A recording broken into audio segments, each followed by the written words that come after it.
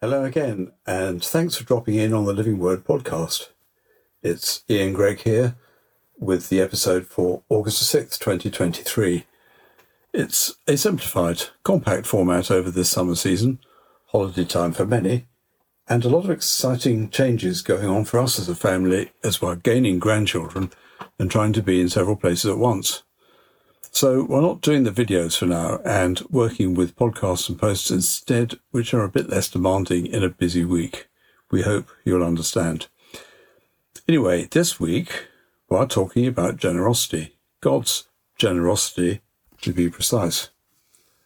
Some folk mistakenly see God as a harsh judge, expecting perfection from us and finding plenty of reasons not to meet our needs.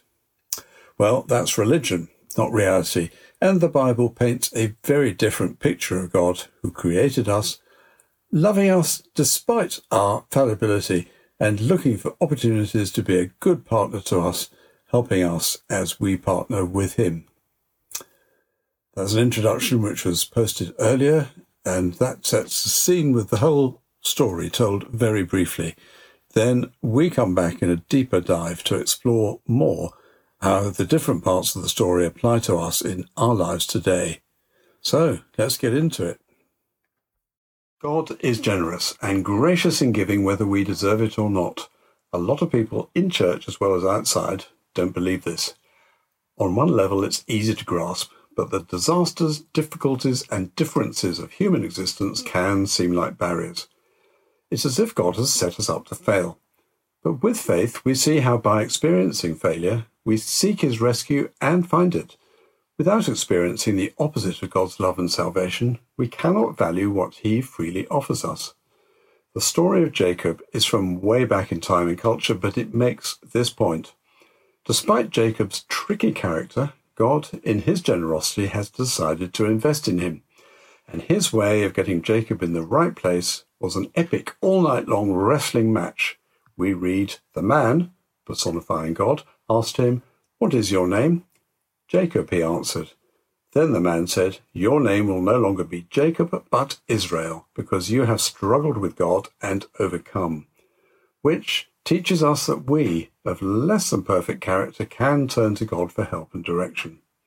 This is what the crowd on the hillside following Jesus were doing, and that immediate need was finding food. We read, Jesus replied to the disciples, "They do not need to go away. You give them something to eat." So they all ate and were satisfied. God provided for them, in their thousands, abundantly and without discrimination. But note that he involves people like us in his provision. To these Jews, a flashback to the time God provided bread in the desert meant he was offering his salvation again. But this time, Jesus is central, teaching us that he is our connection with God's generosity. Jews in their history knew all about God's generosity, as Paul reflects. Theirs is the adoption to sonship, the divine glory, the covenant. And for us who do not have that history, he asserts, how much more will these, the natural branches, be grafted back into our own olive tree? So let's not pass on what God is generously offering, whether we think we deserve it or not. So that's a quick summary which gets the bearing of the story set out for us. Now we can take a deeper dive and start to hear what each part of the story means for us in our lives as we consider God's grace and generosity towards us. We're going to find 3 different but collaborative ways God reveals his generosity. In Jacob, we see God's generosity to those who clearly don't deserve it. Then, through Jesus, God's generosity is experienced by others through his disciples, believers like us who God relies on. And lastly, in Paul's regrets expressed in this letter to Christians in Rome, we are reminded that generosity is so much a part of who God is. It's not just a promise, but an expectation of his covenant with us and us with him. Our way of connecting with God's generosity is Jesus. But God speaks to us through all of his word, and Jacob's story has particular application for us. So let's look at Jacob's experience more closely and understand what this teaches us, living in a very different time and world, but relating to the same unchanging, generous and gracious God.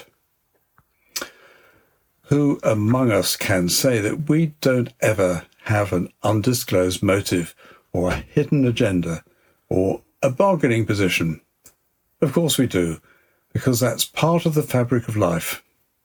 However, we would aim to be open and transparent in our dealings. That's part of our witness. If we've become Christians by asking Jesus as Lord into our hearts and living new life in him. If we've been following this series, we've got to know Jacob already. In those days, name and character went together, and Jacob meant grasper, or something like it. He grew up to be someone we might nickname Tricky Dicky or Wheeler the Dealer. He was clever and had the insights of a spiritual person, but he didn't always use them well or generously. Being clever can result in a calculating cleverness, and being observant can easily become opportunist. There's a bit of Jacob in all of us, in our old flesh nature. We learned that Jacob was unsure whether or not God was with him as he left Canaan. Then God gave him an amazing vision in a dream of a pyramid-like staircase to heaven and spoke to him from the gate of heaven. Now he's learnt that his brother, who he artfully persuaded to give up his birthright, is heading his way with 400 men. So Jacob has prepared an impressive gift to send, but for safety, he's sent his family over the river, and he's now all alone. Then, apparently out of nowhere, there came a man who wrestled with Jacob till daybreak. When the man saw that he could not overpower him, he touched the socket of Jacob's hip so that his hip was wrenched as he wrestled with the man. Then the man said, "Let me go, for it's daybreak." But Jacob replied, "I will not let you go unless you bless me." The man asked him, "What is your name?" "Jacob," he answered. Then the man said, "Your name will no longer be Jacob, but Israel, because you have struggled with God and with humans and have overcome." That's from Genesis 32. The way we become changed from the old life to the new life is by meeting with Jesus. In some traditions, it's common for people to adopt a new name when they become Christians. And that might be the idea behind christening or naming ceremonies today for a new baby. But of course, we can't choose to receive Jesus for them. But we can certainly prayerfully encourage them to grow up and make that choice and decision for themselves. What has that got to do with the crowd of men, women, and children who are on a long march as they follow Jesus and listen to him teaching them in a mountainside, natural arena? Jesus taught them that the kingdom of God had come near to them, and they wanted this new life, this living under God's order of justice and love and provision. Many, many years ago, their ancestors had escaped oppression and slavery in Egypt with the promise of a land of their own to settle in safety.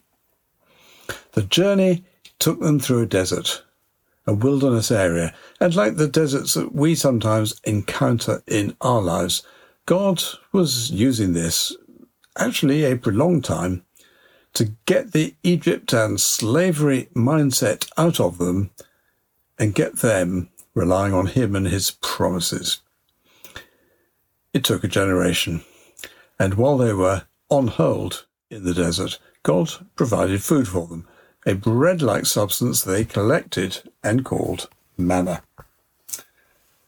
Now, what happens next is set against that backdrop.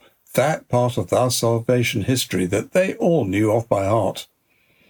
They are far from home and hungry, and Jesus knows this and has compassion on them, healing those who were sick and aware of their every need. And right now, it's food. We read in Matthew's account. The disciples came to Jesus and said, "This is a remote place, and it's already getting late. Send the crowds away so that they can go to the villages and buy themselves some food." Jesus replied, "They do not need to go away. You give them something to eat." They answered, "We have here only 5 loaves of bread and 2 fish." "Bring them here to me," Jesus said. And he told the people to sit down on the grass. Taking the 5 loaves and the 2 fish and looking up to heaven, he gave thanks and broke the loaves. Then he gave them to the disciples, and the disciples gave them to the people. They all ate and were satisfied. That's from Matthew 14. What everyone remembers from this story is the magnitude of the miracle, and it is huge. The convention of that time was to count the men present, not the women and children. So the 5,000 mentioned in the full story is a figure you can double and add some. But how did all these people receive their food, and how did it multiply? The aspect of God's generosity we miss is that of God's Spirit, present in the proximity of Jesus, although not yet generally given, and his working in each of the disciples as they did what Jesus told them. He had said, "You give them something to eat." And after breaking the loaves, he gave them to the disciples, and we read, "The disciples gave them to the people." Each of the 12 of them distributed to near enough 1,000 hungry people. They didn't go back to Jesus for more again and again and again, hundreds of times. The story doesn't tell us that. The practicalities deny it. The disciples were acting as an essential part of God's generosity and provision. Now, for us, in the era of the Spirit being given and our learning to live in the life of the Spirit, we see how one-man ministry came to an abrupt stop on this mountainside occasion. And we must be careful not to go back to it, for truly God works through each of us by his diverse gifts in each of us. Church practice has sometimes constrained ministry into its unbiblical and institutional mould. But we come to know God personally through Jesus, experience God through the Holy Spirit, and participate in God's historic promises, sharing them with others as we go. And this is the aspect which Paul now picks up in his letter to Christians in Rome, making a particular point about his own Jewish background and hope for his own people, as well as the many, many Gentile believers now making up the majority of the new churches outside Jerusalem. We hear Paul's deep regrets that so many Jews were rejecting and not receiving the good news of Jesus, as he speaks of those of my own race, the people of Israel.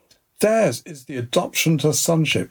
Theirs the divine glory, the covenants, the receiving of the law, the temple worship, and the promises. Theirs are the patriarchs, and from them is traced the human ancestry of the Messiah, who is God over all, forever praised. Amen.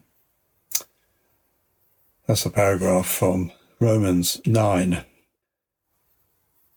We know now that there is no discrimination on grounds of race or social position or anything else. So what is this teaching us? Jews had a deep sense of being people of the covenant, people bound in a good way to God and his good promises. Unless they were persistently unfaithful to God, and that was also part of their history, God would be there for them. they could live in the blessing of his grace and generosity. And us, if we're not of Jewish heritage? The context of what Paul is teaching is the new life in the Spirit and how, by faith, we can live in the promises of God and the provision of God. His point, his regret, is that the Jews have always known about this, and now they are the ones missing out. As he says, theirs is the adoption to sonship. And we know from other parts of the Bible, a lot of the teaching he gives about the new life in Jesus and the new identity is about that great privilege of being adopted as sons and heirs of God, not passed down through tribal ancestry, but by being believers who have trusted Jesus as Saviour and Lord and received the Helper, the Holy Spirit. A little later in this letter, and we touched on it in the introduction, he writes, "How much more will these," that's us, "the natural branches be grafted back into their own olive tree?" That's from Romans 12. It's as if that source of life and covenant belonging has always been there for us to be reconnected through Jesus. The message of the Bible, put simply, is that God is good and God is generous, and he treats us not as we deserve, but as his love dictates. That's why a joyless Christian is a contradiction in terms. Becoming a Christian through choosing Jesus is how the joy of the new life is released. It connects us to the age-old covenant of God's promises based on his goodness and generosity. And that is the discovery of our generous, gracious God. Let me share a brief prayer with you. Father God, I thank you for your Son, Jesus, being the demonstration of the kingdom of God and teaching us what it means. May I grow in recognizing the working of your kingdom. May I see your kingdom coming more and more, both in the church and in the wider community. And may I be empowered by your Spirit and increasingly effective as a bringer of your generous rule and reign. Amen. Well, that's about it for this time. Hope you were encouraged and are beginning to hear God for yourself through his word. Look forward to being with you next time. Till then, God bless.